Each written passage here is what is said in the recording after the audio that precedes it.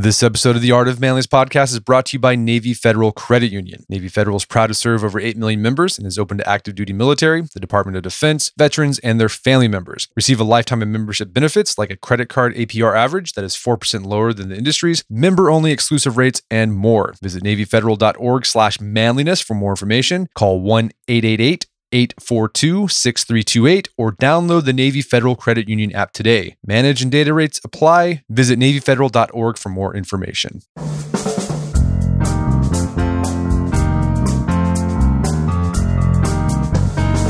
Brett McKay here, and welcome to another edition of the Art of Manliness podcast. The world of Norse mythology and legend is a thoroughly fascinating one. My guest has captured it in all its compelling mystery in his book, which retells these stories, called Tales of Valhalla. His name is Martyn Whittock, and today he takes us on a gripping tour of Norse culture and myth. We begin the show discussing who the Norse people were and the misconceptions people commonly have about them, including associating them exclusively with Vikings. We also talk about misconceptions about the Vikings themselves, and what it really meant to be a Viking. We then get into why it's hard to completely recapture Norse myths and rituals as they were originally known. Martyn then unfolds the Norse creation story, offers interesting snapshots of the major Norse gods, including Odin, Thor, and Loki, and explains what Ragnarok was all about. We end a conversation discussing Norse sagas and how Norse culture continues to influence our modern culture today. After the show's over, check out our show notes at aom.is/Norse myths. Martyn joins me now via clearcast.io.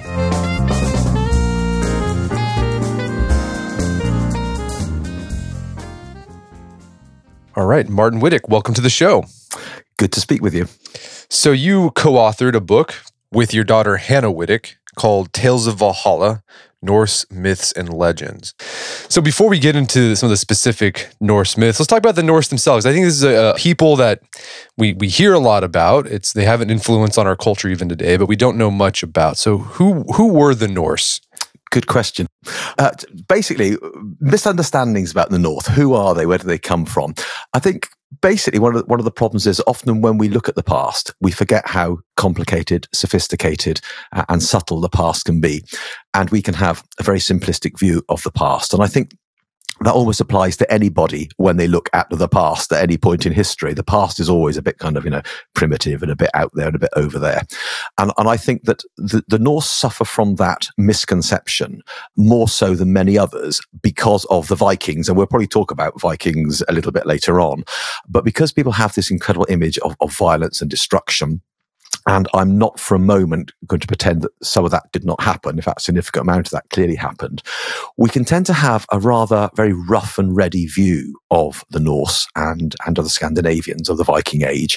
Whereas in fact, when we actually study them, we see people of remarkable sophistication, great artistic skills, cultural skills, poetic skills, and so on. And so these people are people just like you and me. The fact they live within a different technological period of time doesn't stop them having the same level of sophistication and questions and issues and problems and so on and so forth. And I think we have to remember that when we're looking at them. And we have to look sometimes through some of the very popular views of them, particularly, the Viking axe in hand type person, and realize that behind there are men and women, young and old, of all sorts of different classes, who have very, very interesting and complicated lives. And we're looking at people who lived in Scandinavia. So the modern countries of Denmark, Norway, and Sweden, though they didn't exist as such in the Viking Age, they were forming, they were coming together. Kingdom forming was going on. But we tend to say Denmark, Norway, and Sweden for simplicity, really. We need to have some kind of fix on this. And the amazing diaspora, the amazing spread of these people's culture from about 750 onwards for the next 200 years. We've got this incredible explosion of settlement out of Scandinavia, which stretches all the way from Kiev, Rus, and the Caspian Sea, unbelievably, to North America, where we now have pretty solid evidence for Viking settlement and Newfoundland, and probably we'll find more eventually down the eastern seaboard, northeastern seaboard of the modern USA as well. They raid into the Mediterranean, and you basically have got this amazing east-west, north-south spread of Norse culture along the English Channel into Ireland, northern Scotland, taking over parts of England, Frisia, raiding into Francia, which is now sort of modern France. They are a remarkably dynamic and energetic people who have a huge impact on their neighbours.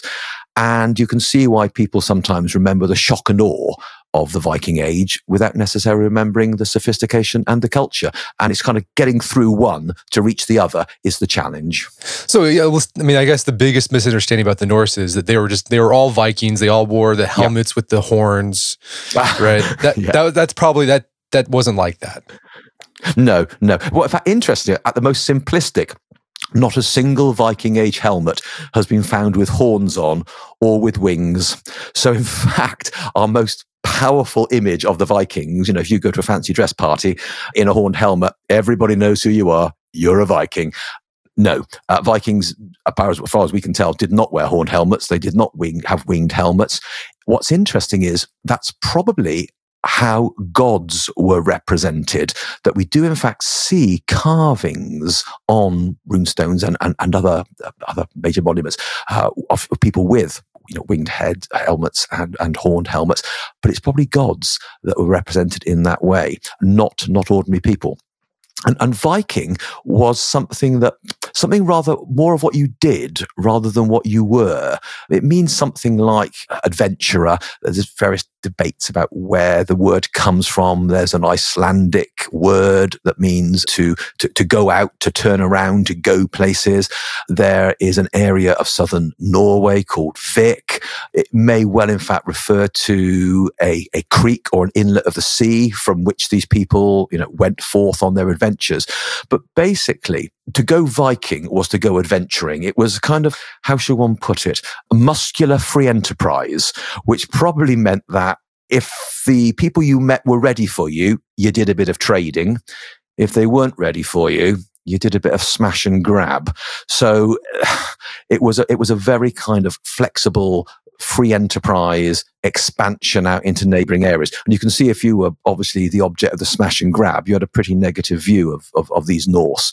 Otherwise, they'd be quite interesting people trading walrus ivory and amber and all sorts of stuff. It's also probable that people had different phases of their lives, particularly elite young men, in which they did a bit of Viking, got a bit of money, came back, got married, settled down, and turned into a farmer in Denmark or Norway and put their Viking days behind them. So as I say, Viking was probably more of something that you did rather than something that you were. But it's now very much entered into the popular culture. And I use it. We all use it. We talk about the Viking Age. We talk about Vikings. But technically, we should be talking about Norse and Norse culture, and Vikings are one aspect of that. So that also obscures things a bit. So, are there any misconceptions about Vikings besides that, Viking was just a sort of a period of your life that you might have taken part in? Any other big misconceptions about that? I think the other big misconception was that one assumes that Vikings were all the same for the whole period of the Viking Age. So basically, between, let's say, 750 and 1050, big expansion of people outside Scandinavia. Well, people weren't the same throughout that time. There were different levels of sophistication of different people. They changed over time. One of the things that's often forgotten is that although we'll come on to this, but perhaps a little bit later on, that although the Scandinavian homelands were some of the last places to convert to Christianity, where Vikings settled, they tended to convert to Christianity within 1 or 2 generations. So actually, the Vikings were cultural chameleons. They did change where they landed, where they arrived at, but also they fitted in with what was going on already. And that's the kind of image of the Christian Vikings, if you see what I mean, away from the homelands that we've totally forgotten about entirely. And I think that's something to be borne in mind, that they are very, very flexible. They are very accommodating. Where they come across something that they want to accommodate to people, they're cultural chameleons in many ways. So let's get more into the Norse culture, because as you said, it's very sophisticated, and they have a very somewhat complex mythology which influences their culture. Because as I was reading the legends and the myths, like it's sort of it's like a spider web almost. Like it all built upon each other, and you had to remember what happened, in this story to understand what happened in this story. So how how do we know about Norse mythology? Were they prolific writers? Like, how do we know about that stuff? This is a really, really important question. It goes to the heart of a lot of what we know or don't know about Norse mythology. The simple matter is, to put it very, very simply, virtually nobody that believed in Norse mythology at any time sat down and wrote about it. We see almost all of it through the lens of later writers, because for large parts of the Viking Age, the Norse that we're talking about were literate or semi-literate. They used runes in order to make inscriptions, but not to actually create literature. So almost everything we know about the Norse myths comes from two much later medieval sources. The first one is the 13th century Prose Edda and the 13th century Poetic Edda. And the Prose Edda, sometimes also called the Younger Edda, is believed to have been written by a man called Snorri Sturluson. That's a great Icelandic name, isn't it? An Icelandic chieftain in the early 13th century. Now, Snorri himself was a Christian. And what he basically was doing was he was gathering together a whole bunch of old traditions that were no longer as potent as they once had been, because Iceland had been Christian since about the year 1000. And he was very interested in Norse culture and Norse poetry. And a lot of what he was doing was trying to explain where a lot of the complicated imagery in Norse poetry came from. Things like, calling gold Fafnir's bane or something. And he goes into the mythology in order to explain what that's about. The other big source is something called the Poetic Edda, and that's a collection of anonymous old Norse poems brought together probably about 1270s in Iceland, again written by or brought together by people who actually were Christian, but who were seeking to bring together, explain something about their shared past and explain something about where they were coming from and the kind of language and culture they now use, trying to trace its roots, really. But because of that, we see it very much from the lens of much later people. And that actually makes it quite difficult, because a lot of those sources are not ultimately trying to give you the A to Z of Norse mythology. It's kind of like, well, we do this. Well, let me explain to you a little bit about where that's coming from. And that's an expression you come across in poetry. Well, let me tell you something about that. And so one of the challenges that we found when we were writing the book was we felt we were a little bit like paleontologists, and you pick up that great big slab of rock, and somewhere buried in it is this skeleton of a dinosaur, if you like. And it's covered by all this matrix of complexity and explanation. And as it is, you're looking at it thinking, I don't quite get this. I can't quite see the shape of it, because Snorri Sturluson wasn't trying to write a comprehensive analysis of Norse myths and legends. And what we've done is, and what obviously other people have done as well, is we've pulled out the various different legends. We've teased them out. We've made them more discreet, and we've written about them. And so as a consequence, you can then find this particular story or that particular story or this particular tale or tradition. But if you actually go back into the Prose Edda or the Poetic Edda, what you'll find is all these things mixed in together, mished in together, and kind of buried under this quite complicated layer. I'm not saying it can't be accessed, but it does make it quite difficult to actually get your head around it. And we've tried to pull it out and say there's a discrete story here, a discrete story there, there's a tradition here. And then, of course, the stories are amazing. They're remarkable. They're dramatic. They're bloody. They're intriguing. Sometimes they're funny. But you can then examine them as stories in their own right. But Snorri Sturluson wasn't actually storytelling. He was pulling on the past in order to make points in 13th century Iceland. So it's not like ancient Greek mythology where there's written stories, or even like Roman mythology, or like Ovid, talked about all the different stories very discreetly. Like you had to do the work to suss this out, to kind of get an idea of what their myth is. That's right. That's right. So it's not like also, for example, opening up the Old Testament and it starts at the beginning and it works through and it works through and it works through, and it's this person's story, that person's story, then this happens and that happens. That's just not how it is. You find yourself in the middle of one story and then you're off into another one, then you're off into another one, and then you double back, and then you get as we'll see a bit later on, you get a different story about the origins of the world. And you're thinking, wait a minute, I thought I had one story in my head already, because clearly there's a lot going on here.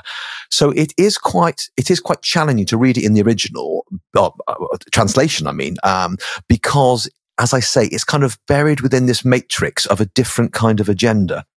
But we also find information about the mythology in some other areas as well, which is perhaps a little bit more clear cut.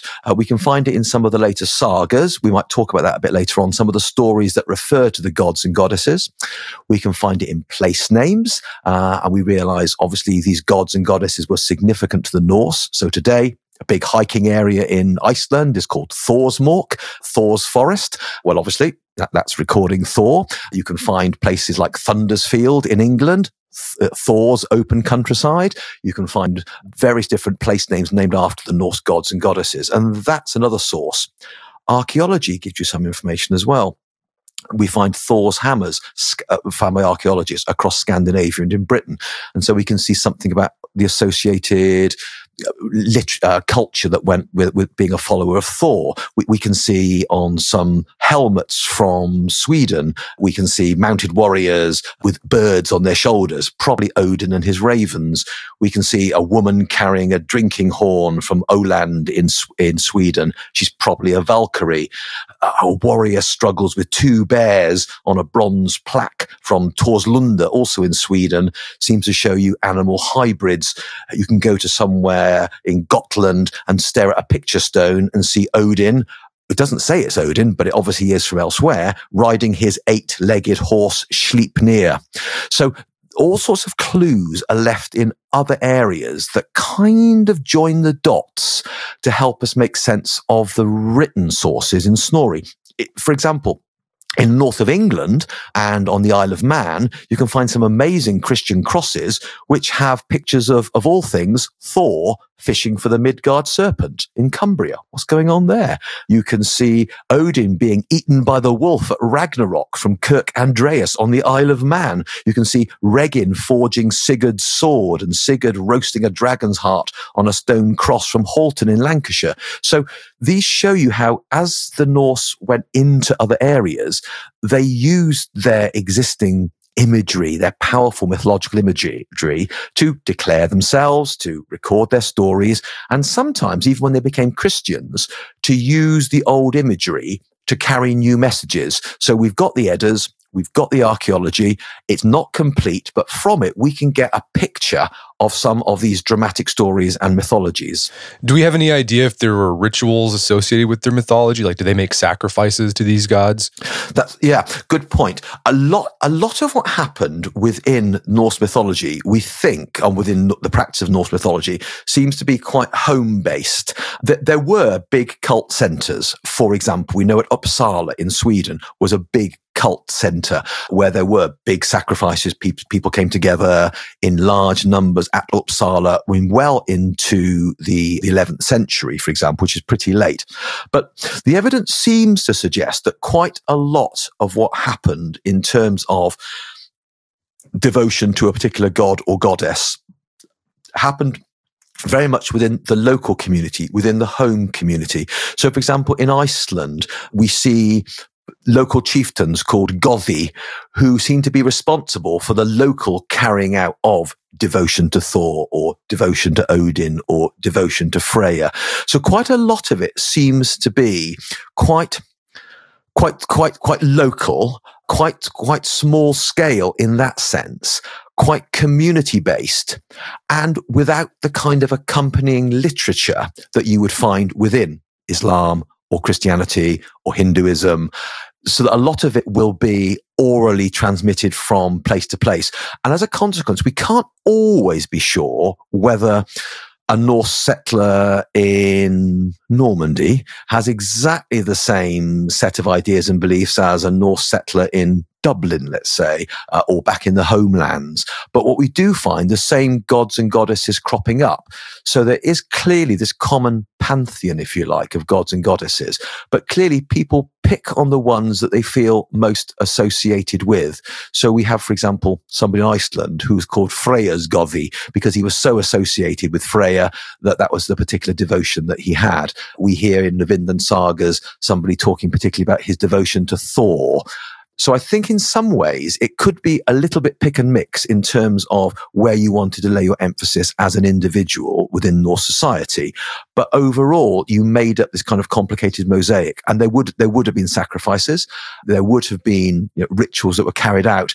But we struggle to find what you might call a very clear example of a priesthood or an organization across the whole of the Norse world. Just doesn't seem to have worked quite that way. And I imagine that contributed to the chameleon aspect that you mentioned of Norse mythology. There wasn't a set like dogma they followed, so they were able to incorporate that into their own personal beliefs. I think that is very, very true. I also think it meant that when they moved away from the homelands, it actually made it in some ways harder to maintain the old mythologies. Because on one hand, obviously, it didn't need a trained priesthood. It didn't need literate people to write books, as it were. But on the other hand, its very low key, localized version, I think, allowed it to dilute and break up more readily and become more compromised, I suppose. So we hear, for example, of an Icelandic warrior who was a Christian, but he prayed to Thor before sea journeys and when facing particularly difficult decisions. So you think, okay, I don't think that's quite how it's meant to work from either side. But clearly it allowed him, for a generation at least, to kind of mix and match between the two. And I think it kind of encouraged this breakup in the long term. So strangely enough, what was quite a flexible religion, in the end, probably doomed it to disintegration. Well, let's get into the specifics here of some of the Norse mythology. Yeah. So every human culture has a Genesis story of some sort, creation story. What did the Norse mythology say about the creation of the world or the universe? Very, very dramatic. We have a collection of Norse myths known as the Prose Edda, as I said. Particularly in it, there's a section called The Tricking of Gylfi. And in there we find stories brought together telling tales of the adventures of the Norse gods and giants from the beginning of life to the building of the bridge Bifrost between Asgard and the earth. And what we have is this image that before time or anything else existed, there was simply a great void and no life. Then there came into existence a place called Niflheim, with a great spring at its centre, and from it flowed 10 rivers. Near here was Hell Gates. A flaming region called Muspel appeared, and from this place, at the very end of the world, as it were, would come Surt, who would defeat the gods and burn up all things with fire. And to begin with, out of this frozen Scandinavian wasteland, you can kind of see the geographical background speaking into this. Out of this frozen wasteland, great poison rivers flowed, encrusted with ice, there we go, and from which vapours rose. And the northern part of this was covered in thick ice. The southern part melted with the heat from Muspel. And at the point where the ice and the heat met, and I suspect Icelanders would have understood very much about where heat and ice meet, the melting drops took on the form of a man. And this man was actually a giant. His name was Ymir. He was a frost giant, and from Ymir were descended all the frost giants. He sweated while he slept, and from the sweat under his left arm, there was formed a male and a female. And a son grew from the sweat of his legs, and all the race of frost giants came from him. The ice continued to melt, and it dripped, and it formed a great cow, Odhumla, and from its udder there flowed 4 great rivers of milk, which fled this giant. Then the cow licked the salty rocks, and from these melting rocks appeared somebody called Buri, and from him came 3 sons, Odin, who we'll hear a lot more about later, Vili, and Vi. They killed the giant Ymir, and from his body there flowed so much blood that it drowned all the other frost giants except for one. They then took his body, broke it apart, and created from that body the cosmos as we know it. From his body, they made the earth. From his blood, this is Odin and his brothers. From the blood of the giant, they made the sea and all the lakes. From his bones, they made the rocks. They took his teeth and created the tumbled, broken pieces of rock scree that lie on mountainsides. The sea surrounded all the earth and confined the earth in the middle of the great sea. Then they took his skull, and with it they made the sky, which had 4 corners, and under each corner there sat a dwarf. They took sparks of fire from that place of fire, Muspel, threw it into the air and made the stars. They took his brain and made the cloud. And then they structured the earth. And this is where it'll start to sound familiar to anybody who's read Tolkien, for example, because Middle Earth's about to appear. They said, well, the earth is a great circle, and beyond it lies a great sea, and the giants live on the shore of that great sea. But they're prevented from entering the other places of the earth because a great hedge has been established there, which they've made from the eyelashes, Odin and the other gods, from the eyelashes of Ymir. That mighty hedge is called Midgard, or Middle Earth. So Tolkien fans will recognize Middle Earth, and that's a place where people live. And the principle seems to be that the gods are put within the fence of civilization. It's called Asgard, the fence of the gods. The giants are put outside of the fence in Utangard, outside, and in between there is Middle Earth, if you like, Midgard, where human beings live. So you've got this kind of tripartite breakup of different beings. You've got the gods in the most civilized place, as it were. You've got the giants and their forces of destruction and of raw energy and of violence and of lust, and they're kind of literally beyond the pale. They're outside the fence, and in between, kind of a bit of one and a bit of the other. You can see human nature here. There are human beings, and human beings are made from pieces of wood found on the sea shore. And Odin and his brothers form these beings. And they give one of the brothers gives them the gift of life. The second brother gives beings the gift of consciousness. The third gives human beings the gift of speech, hearing, and sight. So you can see how there is this mythological story about how the world as we know it, but also how the world as we imagine it and as it might be exists. And it's all united by this great ash tree. So you have to kind of imagine this huge tree, Yggdrasil, and its branches stretch right across the whole world, and they unite all these different realms of being. It grows up into the realm of the gods. Its roots go into the land of the giants. Odin, for example, goes down to a well there and gives up one of his eyes as payment for wisdom. At the very bottom, there's a dragon called a Nidhogg gnawing at the roots of the tree. And the gods hold court at one level, and the giants are kind of being touched by the roots of the tree at the other level. And within that strange kind of view of this kind of tree-like connection of the worlds, in the middle there, living beneath the ash tree, are the Norns, Norns, and they decide the fate of human beings.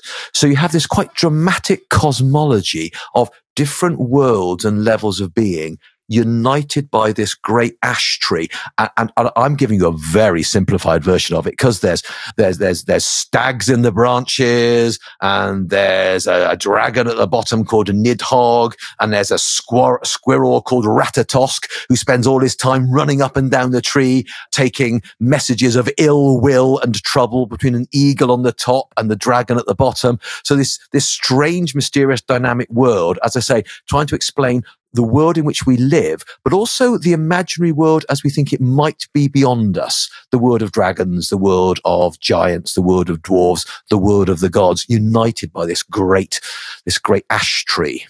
No, it's very complex and really rich. I mean, it's like you're describing that. I was like, boy, the Adam and Eve story. It's pretty simple. God created the earth in 7 days. All right, Adam and Eve created. That's it. It's much more straightforward. Exactly. The Norse myths and legends are very, very complicated.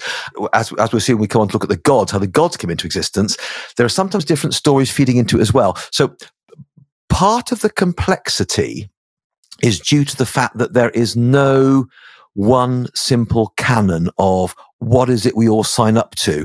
And I think what we have to imagine is that when people like Snorri Sturluson brought it all together, they actually pulled on a tradition that was probably never completely coherent or never completely agreed. So if in fact, as you're reading it, you end up thinking, oh, wait a minute, I'm not following this quite. I thought that was there. How's that there? It's probably because you're spotting the joins in a story that people like Snorri bolted together, and you're kind of spotting the construction evidence and thinking, how does that tie together then?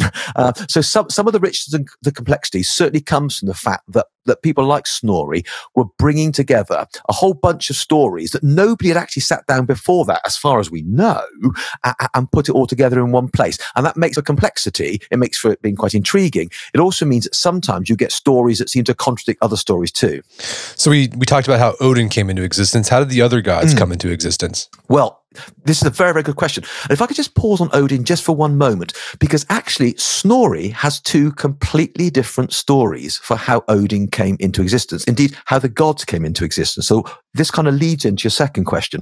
The first one was, the cow, the ice, the melting, the formation of the gods. Okay. But also in an account called Ynglinga Saga, Snorri Sturluson also has a very, very different account, dramatically different. And he says, well, actually, the gods were once heroes. They were actually human beings, just like you and me. And actually, they lived to the east of the Tana-Kvistel River, which it sounds like he's talking about the River Don. Now, that's in southern Russia, east of the Ukraine, and bordering the Caucasus. So we have one story which is very, very mythological. And then we have another story by Snorri that says, actually, there is an account that once the gods lived in the northern Caucasus, they lived in effectively southern Russia. And there they were heroic, they were people, they were human beings like you and me, but they were so dramatic, they were so successful in war that later people decided they were gods. In fact, he says the land that they lived in was Asaland, literally land of the Aesir, or Asia land. So we end up with these two very, very different stories. And then Snorri says, well, how did they get to be in Scandinavia? Well, there were two different families of gods. There are the Aesir, and that's Odin, the one we all know about. Odin, Thor, Frigg, Tyr, Loki, Balder, Heimdall, and so on. And then there was a different family of gods called the Vanir. And those are people like Njord and his children Freya and Freyja. And as the gods, the Aesir, migrated out of Asaland, they crashed into the Vanir, and there was a war between the Aesir and the Vanir. And in the end, they decided they'd make peace by giving each other hostages, which, said Snorri, is why you now find some of the gods of the Vanir living amongst the Aesir, and why you find some of the gods of the Aesir living among the Vanir. And then they came to Scandinavia, and they set themselves up there, and they founded the kingdoms, and then they died, and then later people thought they were gods and worshipped them as such. And you're thinking, what is going on here? And I think what's going on here is two things. One, Snorri as a Christian is uncomfortable with the idea of the Norse gods and goddesses being real gods and goddesses. So he puts forward a construction where he says, actually, they were heroes. Later, people thought they were gods and goddesses and told all these remarkable stories about them that I'm about to tell you now. And that's all the stuff that, we know about Norse myths and stuff. But actually, between you and me, they weren't real gods. They were just heroes, and other people got it wrong. So I think partly that's going on. It's Snorri working with earlier myths and feeling uncomfortable with what he's got. Secondly, I think probably that in this relationship between the Aesir and the Vanir, you've probably got two earlier traditions of religion within the Norse. So probably at some point, people in Scandinavia believed in a different set of gods and goddesses. And one group became more dominant than the other. One ideology became more successful than the other. And that left people with a puzzle, because they ended up with gods they knew pretty well who were warrior, out there gods, fighting gods, people like Odin and Thor and so on. But they also were left with people that were primarily fertility gods, Freya, for example, and her brother Freya. And it's possible, this is all a bit speculative, but it's possible the fertility gods actually belonged to a different layer of Norse mythology. And at some point in prehistory that will never ever untangle, these two ideologies, these two different religions clashed, came together, and were kind of fused. And what came out of it was this strange kind of construct where there's two different families of the gods. They live in different places. They do marry each other. They do have relationships. They do sort of work together, but they're kind of different. Amazing, isn't it? No, it is amazing. And the way the gods are described, like they're very human, right? It's not like the Christian god. Like they're very human. Like it's almost like they're humans with superpowers, right? Like they're like the Marvel comic Thor. Yes. So like I guess imagining they weren't omnipotent or omniscient, correct? It is quite curious because I say when you have this one thread of Snorri, they're magical figures, but Odin actually is a mortal who dies and is cremated and so on. But when you get onto the more fully formed myths, when you actually are describing them as being gods, as it were, on one level, they appear immortal. They appear all-seeing, they appear all-knowing, they reveal themselves to people, they can disguise themselves, they take sides in quarrels, people pray to them, and so on. But as you look at them, they actually are much more like empowered divine human beings. So they've got a lot more in common with the inhabitants of Greek Olympus than they have with any Christian or Islamic, for example, view of God. So, for example, they're very flawed. They fall out with each other. They squabble with each other. They fight with each other. They betray with each other. They commit adultery. Odin, for example, has to sacrifice his eye to get wise. Thor ends up with a fight with a giant and a giant's whetstone, embedded in his skull. We see them having affairs with giantesses. Yeah, so giants aren't always bad, you see. We see them causing trouble, as well. When we look at Loki in a little while, we see mischief going on. And of course, eventually hanging over all of this is the day of Ragnarok, which no doubt we'll look at a little bit later on, that effectively these gods, apparently immortal, apparently all-powerful, apparently dramatic, have hanging over them utter and complete destruction. The day of Ragnarok is always coming. The monsters will break out. The giants will crash into Asgard, the home of the gods. They will destroy the bridge Bifrost. They will bring down the created order in fire. It will be the twilight of the gods.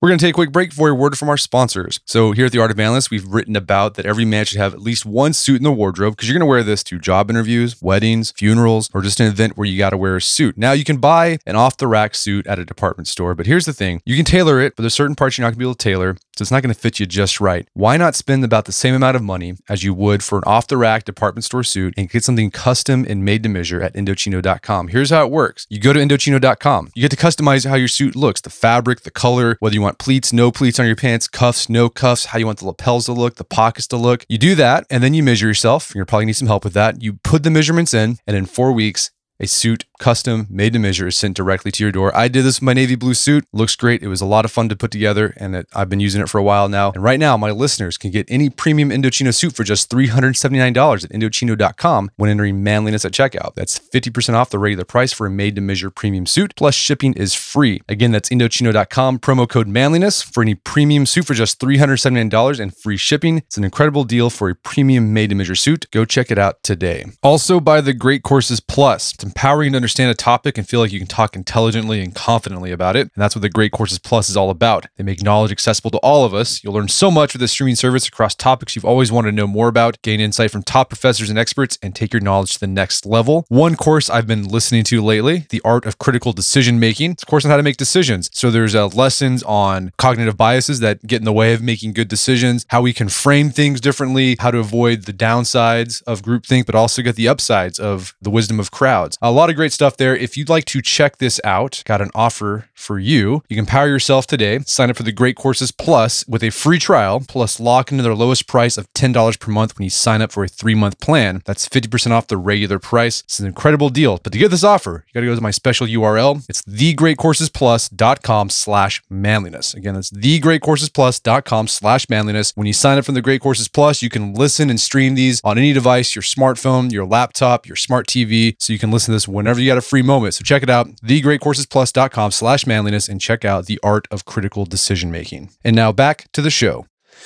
That's intense, and we'll talk about Ragnarok here in a bit. But let's talk about each of the individual gods, because like the Greek gods, they all seem to take on a particular attribute or virtue, or they represented something larger. So like Odin, he's often called the All-Father. He's like sort of Zeus in the Olympic gods. But what did he represent to the Norse? Odin's interesting, actually, very interesting, because on one level, he is a warrior god. We hear stories of Odin throwing his spear over the assembled host, and that would decide who would live and who would die. We hear about Valkyries, these extraordinary women who ride out and choose the best of the dead, the best of the slain, to come back and live in Odin's hall in Valhalla. I mean, it's one of those places that lots of people have heard of, and they fight all day and kill each other all day, and then they feast all night, and they're all ready to come to Odin's aid on the day of Ragnarok. So on one hand, he is a warrior god. And it's interesting that, for example, the Anglo-Saxons, when they were pagans in England, they believed in a similar god called Woden. Woden is Odin, for example. And every single one of the Anglo-Saxon royal families, except for the royal family of the Kingdom of Essex, all claim descent from Woden, that is Odin. So Odin, on one hand, is a warrior god. He's a god of aristocrats. He's a god of rulers. He's a god of kings. He's a god who's going to sort of, grant you victory in battle. But on the other hand, he's also mysterious, because he can also sometimes choose to travel in the company of men in the guise of Grimma, the masked one. And when he's in his masked form, you don't know it's Odin at all. And then he's mysterious, then he's challenging, then he's troubling. So, for example, he comes across Thor in a myth called The Conflict at the Ferry, and they end up in a battle of insults. They're very, very, very rude to each other, and Thor comes off worst, and you're thinking, but he never knows it's Odin doing this to him. We see, for example, the sons of a king, King Hrodung. Frigg, Odin's wife, looks after one, Odin looks after the other. And they both compete as to which ones of these little boys who are their clients are going to win. And Odin basically encourages one to betray the other, to undermine the other, to destroy the other. We see in the saga of King Hrolf Kraki that on his way to battle, he stays at the house of a farmer, strange, mysterious old man, the classic stuff, grey beard, hood up, one-eyed perhaps. And he makes a mistake there. He doesn't accept gifts given him by the man. And later on, we discover, it was Odin. If only he'd accepted them. And as a result of that, Odin's angry, and Odin curses him, and Hrolf Kraki dies in battle. So on one hand, we have this Odin All-Father, as he's described, this kind of Zeus-type figure. On the other hand, we have this rather strange, mysterious, sometimes appears in disguise god. You don't quite know it's him or not. He sits beneath the scaffold because he's the god of the slain. What's that all about, His Valkyries choose who will live and who will die. There was something quite grim in the way which we normally use that word about Odin, as well as grand. And it's also interesting that at some point, it looks like he might have surpassed or replaced Thor as the chief god, because some very early records talk about 3 major Norse gods being worshipped in Scandinavia, and they seem to suggest that it's Thor who's first.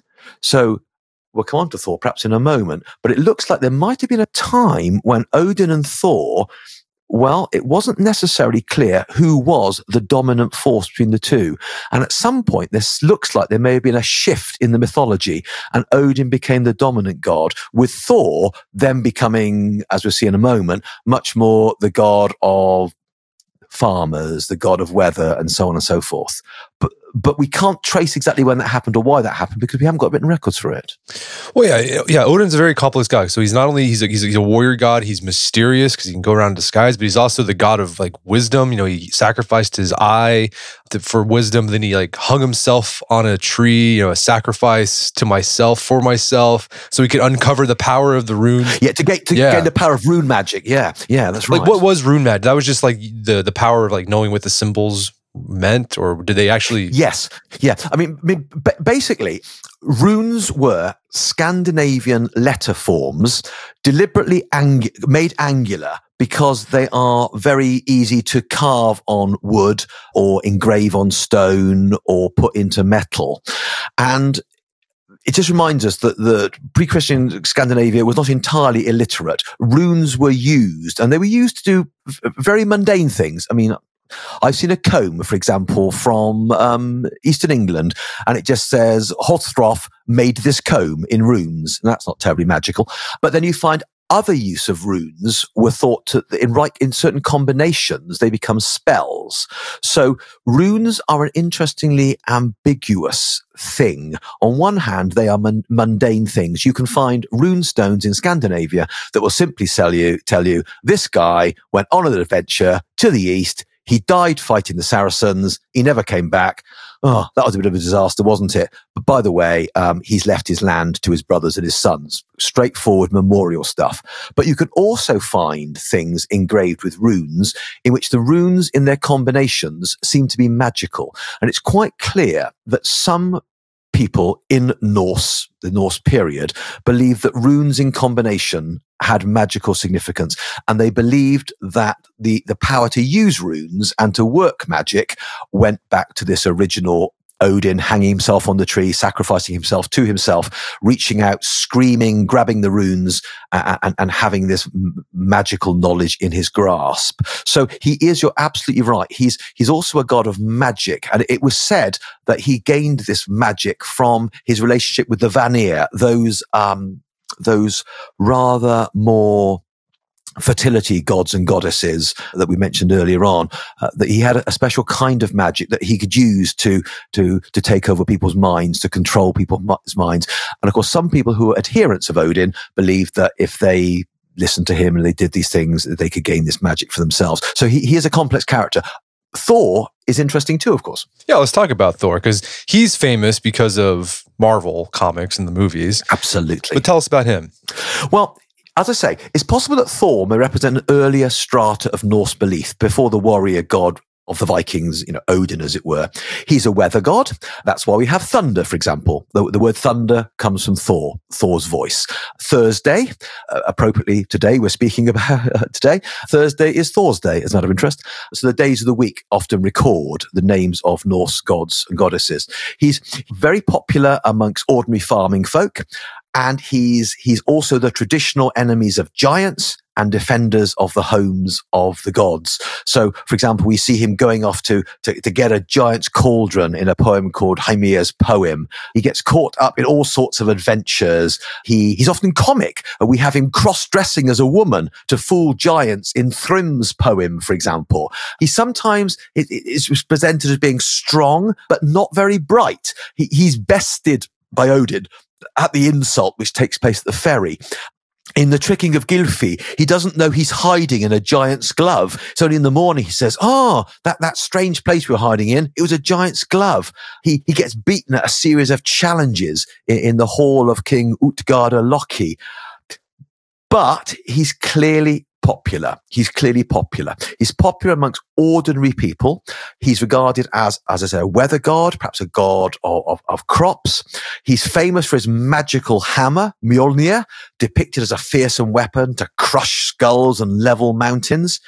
He battles with the Midgard serpent, which is this strange mythological creature who's a sea serpent fathered by Loki with a giantess, so large it encircles the entire world. And according to Norse mythology, Thor will encounter the Midgard serpent 3 times. 3 times he'll battle it. He'll go out on a fishing trip and he'll almost get it into the boat, and then it'll break free. And the 3rd time he comes across it will be at Ragnarok, the end of the world, when they will destroy each other. So he is a guardian of the gods. He's a protector of the gods. He's the one that goes off on adventures into giant land. He crushes giant skulls. But on the other hand, sometimes he's strong, but he's not very quick. He can be a bit poked fun at. Basically, in the mythology, no one pokes fun at Odin, but they sometimes do at Thor. Well, what another god that's pretty famous that a lot of people think about when thinking about the Norse gods is Tyr. Is another one. Yes. What did he represent? What was his role in the mythology? Tyr is interesting because Tyr is a war god who you would think would have a higher profile than he does in Norse mythology. When he appears, he's clearly a war god. He also presides over matters of justice and of law. He's remembered in Tuesday, for example. Tu or Tyr are related names of this god, and he gave his name to the T rune in Norse runic alphabet. Has quite a dramatic character when he does appear. In one of the poems in the Poetic Edda, the Valkyries go out and they instruct the human hero Sigurd to invoke Tyr for victory in battle. Pray to him and he'll give you victory. In another Eddic poem, Loki insults him by saying, "You're good at stirring up people into strife, but you're no good at reconciling them, are you?" He is given the job, for example, of holding the jaws of Fenrir the wolf, who is this great, terrible, destructive wolf character who the gods decide they want to chain up to stop him destroying them. And the wolf basically says, "No, I'm not having any of that." And they say, "Well, look, what we'll do is we promise you that Tyr will put his hand in your mouth and we'll therefore put this silken cord around you. And you know that we won't obviously do anything against you because why would we do that? Because obviously Tyr's put his hand into your mouth as a hostage." And anyway, they then put this silken cord around the wolf. It then turns into an incredibly strong chain that the wolf cannot break free of, and he bites off Tyr's arm. So Tyr's a very important character in here because by sacrificing his hand or his arm, he allows the gods to chain up this terrible wolf, Fenrir the wolf, this great wolf of destruction. So he's important, but for such an important god, he doesn't appear as much as you think he would or should in Norse mythology. And one of the theories is that, like Thor, he's been overshadowed by Odin. And that at some point in the formation of Norse mythology, Tyr was a more dominant war god than he later was. And as the cult of Odin increased in its popularity, that he rather overshadowed Tyr. So Tyr was left with this role of hero, warrior god, the one who helps control the wolf. He'll be there on Ragnarok fighting, but he's no longer as dominant as he should be, you would have thought, because Odin seems to have displaced him somewhat. Well, one god that gets a lot of play in the mythology, you've mentioned his name throughout this, is Loki. Yes. What was his role in the Norse mythology? Loki is a very, very interesting god. It's very easy to simply see Loki as the Norse equivalent of the devil.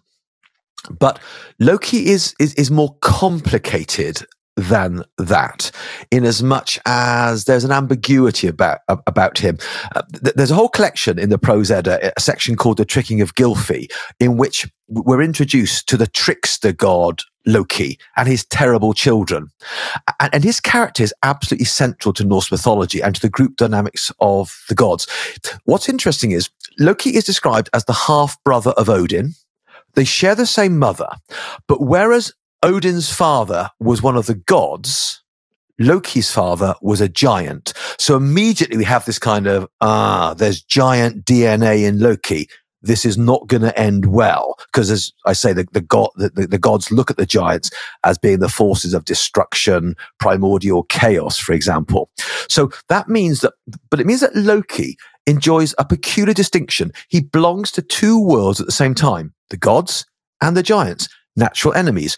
He's a cause of conflict, but at other times he's a trickster god. He's not always portrayed as evil. For example, he is described, for example, in the Sirius's prophecy as that evil, loving Loki. And Snorri describes him as Loki has a handsome and pleasing appearance, but he is evil in character and he behaves capriciously.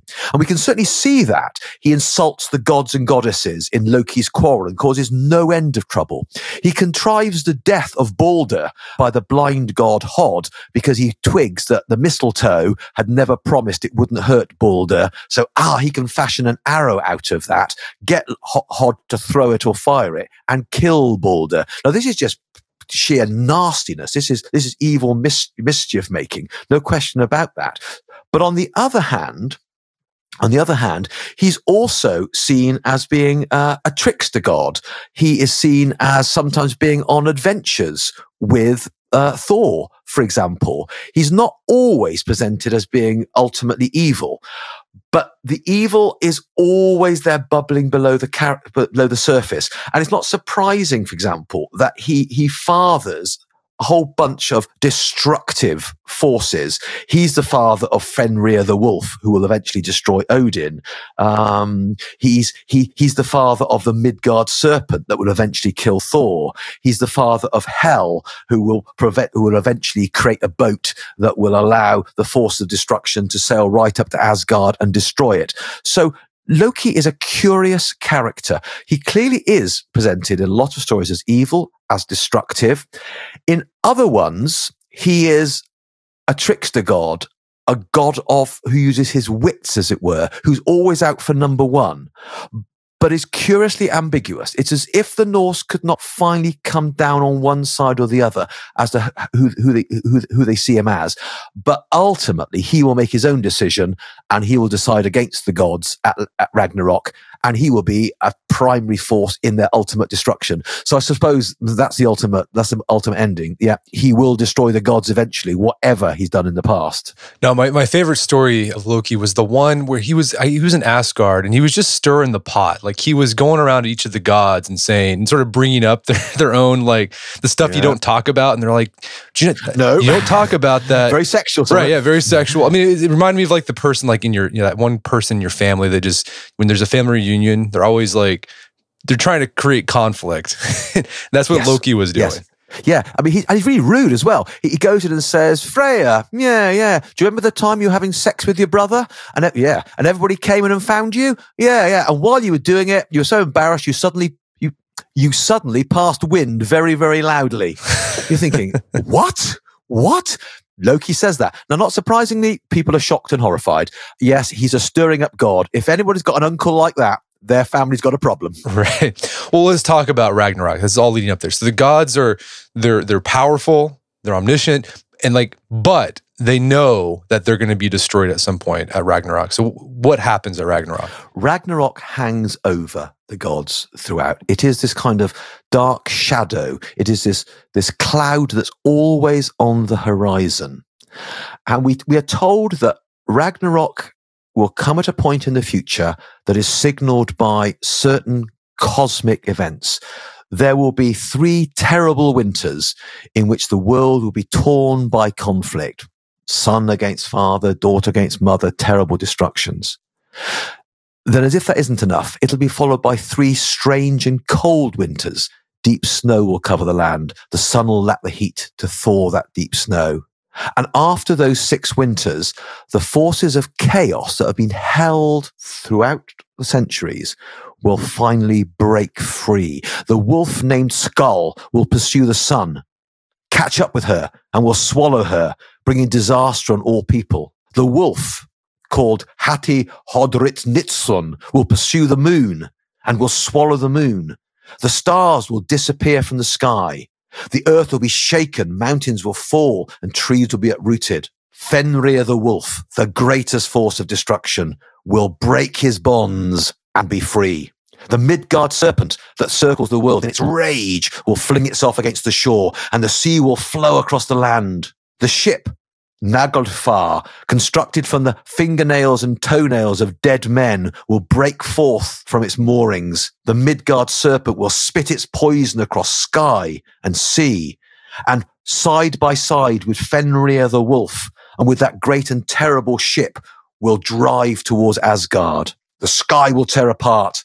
The sons of Muspel will ride from the place of fire. They will break the bridge Bifrost that connects heaven and earth. Freya, the Vanir god, will fall. Tyr, too, will fall in battle before the great evil dog called Garm. Odin himself will at last die, swallowed by the jaws of Fenrir the wolf. Loki and Heimdall will kill each other in battle, and fire will consume the whole world. Thor will at last kill the Midgard serpent, but as he walks away from it, he will succumb to its poison, and the world of the gods will crumble in fire, destruction, terror, and blood. That's frightening. No, it's really scary. But it's not the end, because the strange thing is that we are told that somehow the earth will once more rise from the sea. Green will come back. Crops will grow. 2 or 3 gods will have survived the slaughter. A couple of people will have survived the slaughter. And it will start to grow again. It's as if they will rebuild from the ashes of the destruction. But they will find golden playing pieces lying in the long grass and pick them up and think, these are remnants of a world now gone, of games once played by gods no longer here. So there is a strange suggestion that after Ragnarok comes something else. Intriguing. It is intriguing. So we talked about Norse mythology, but another part of Norse literature that we have, thanks to these 13th century writers, are the sagas. Yes. What were the sagas, and how did they incorporate Norse mythology into them? Many people will know Norse culture from the sagas. Basically, mostly in Iceland in the 13th century and a little bit later, we get a series of dramatic stories being told about the doings of heroes. And they tend to fit into a number of broad categories. Some of them are what we call family sagas. They tell the doings of great characters from the Icelandic past who've sailed the seas and founded settlements and carved out a home in the wilderness. I mean, it's very much American West type stuff, go west, young man, and create your destiny type stuff. And it's those sort of pioneering people that appear in the family sagas. Every now and then we get little snippets of gods and goddesses and mythology, but mostly they are larger than life, possibly real people from the past, but they have a kind of a Robin Hood, King Arthur-y type feel about them. You have a feeling maybe they did exist, but maybe they've been added to and developed over time. Those are the family sagas, and some of them are not mythological at all. They basically are the everyday violent doings of Icelandic folk. But then we have other ones, which we call the Fulnalda sagas of the ancient times. And those are ones that kind of form a bridge between the straightforward myths that we've been talking about and the non-supernatural world of politics, family quarrels, ambitions, burning your neighbour's farm that we find in the family sagas. And they tend to have strange mixtures of real life people and some pretty mythological events. So, for example, in one called the Saga of the Volsungs, we see the human world, but we also see echoes of real, perhaps 4th and 5th century events, but intermingled with mythological features. We see a broken sword being reformed, again, very Lords of the Rings this, and therefore being invincible. We see the doings of the gods and the goddesses appearing alongside events that maybe echoes of real historical events. We see Fafnir, the serpent dragon, being killed by Sigurd the warrior. But these kind of strange, clearly mythological events are often set in a half-remembered world of early Germanic tribes, battles with the Huns, folk movements that happened at the end of the Roman Empire. So The sagas of the ancient times are the ones that give us our best mix of mythological elements mixed in with echoes of perhaps real events. And that's quite intriguing because it just goes to show how people do mix the mythological and the half-remembered history together in one go. But some of the sagas aren't like that at all. They are, as I say, the everyday story of fairly violent Icelandic folk. But as you talk about in the book, like the sagas, there was like this period where it was just, they were just pumping these things out.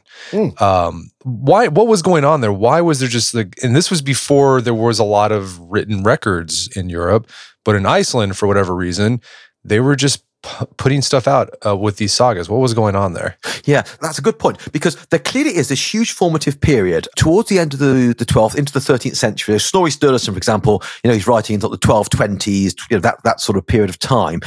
And there's a huge creative activity there in which these things are being put together and retold and told and retold again and so on.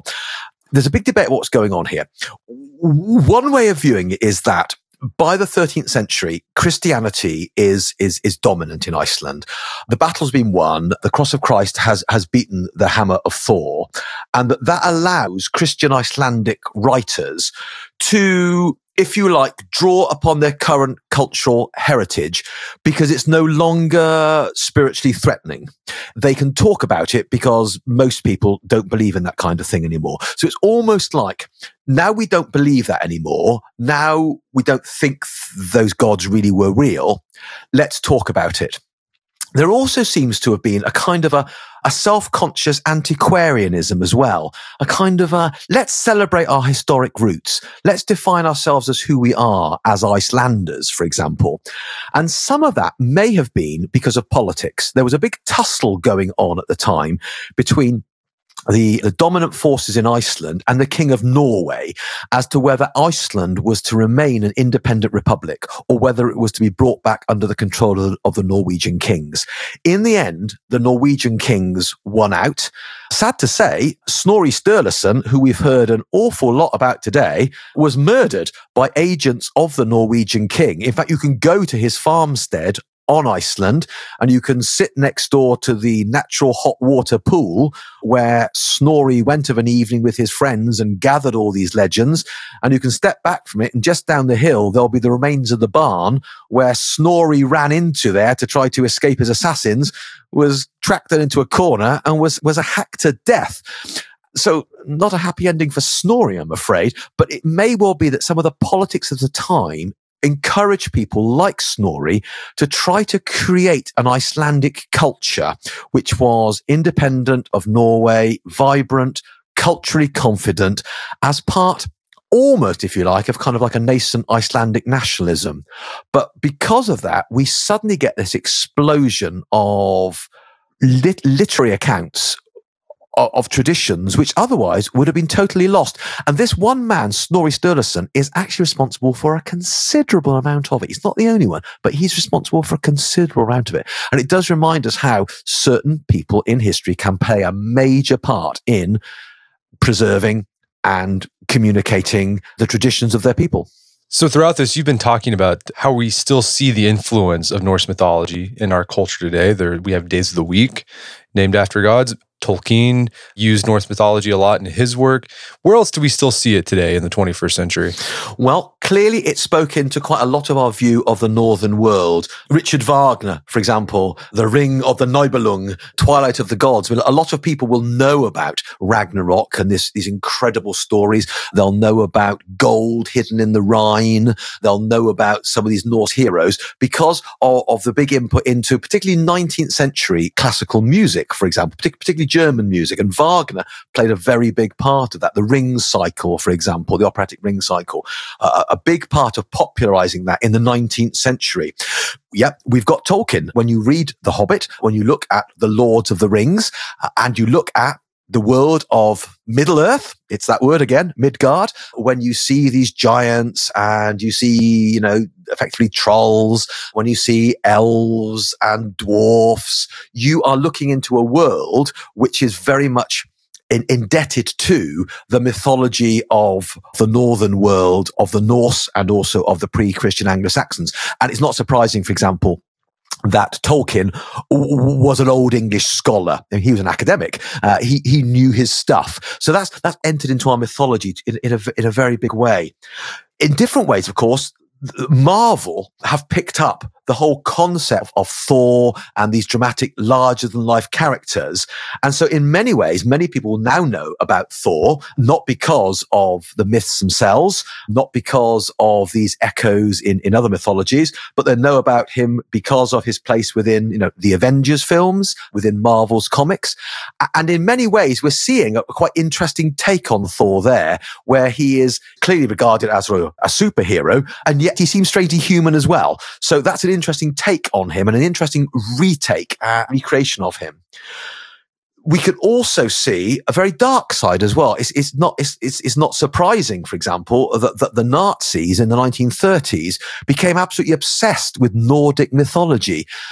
It's not surprising, for example, that the SS runes that we see on the helmets of, Hitler's black-shirted, black-uniformed Nazi army, the SS, Waffen-SS, are in fact taken from Norse mythology. So the Nazis sadly took this Norse mythology and gave it a terrible dark spin as a way of trying to create a different kind of religious mythology to Christianity, which they were very, very against. But perhaps in a more positive sense, because obviously that's a very dark use and a very dark manipulation of Norse mythology. I think one of the reasons why they are of enduring interest to people is because, rather like the Greek deities, for all their mythological character, they do rather look like larger-than-life humans. And looking at the Norse myths, you can see themes of love, betrayal, lust, greed, conflict, and interaction. You can see conflict between forces of construction. You can see forces of chaos. And I think people find that quite approachable and quite an interesting illustrative way to talk about, some of the both light and dark aspects of human nature, if you see what I mean. And also, I guess, Ragnarok may sometimes appeal to a rather nihilistic element of human nature living in a nuclear age. So the Norse myths remain with us and still intrigue us. Well, Martyn, I've really enjoyed our conversation. Is there some place people can go to learn more about the book and your work? For those wishing to explore this topic further, our recently published book, Tales of Valhalla, Norse Myths and Legends by Martyn and Hannah Whittock, and published by Pegasus Books of New York, offers a retelling of the stories. And because this is a retelling rather than a new translation, we have had the freedom to focus on the particular stories, explain aspects that otherwise may be confusing or obscure, and introduce each story with background information. But we have kept close to the content of the original Old Norse myths and legends.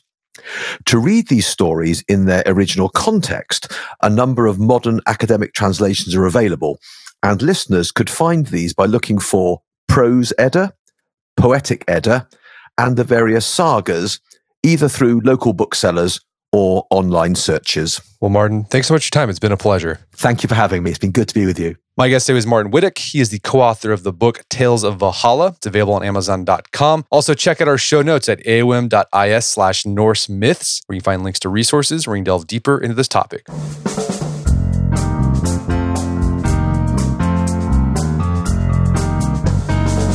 Well, that wraps up another edition of the AOM podcast. Check out our website, artofmanliness.com, where you can find all the podcast archives there. We're coming up on 500. Also, we've got thousands of articles up there, including a whole series about Norse mythology, so check that out. And if you haven't done so already, I'd appreciate it if you take 1 minute to give us a review on iTunes or Stitcher. It helps out a lot. And if you've done that already, thank you. Please consider sharing the show with a friend or family member who you think would get something out of it. As always, thank you for the continued support. And until next time, this is Brett McKay reminding you to not only listen to the AOM podcast, but put what you've heard into action.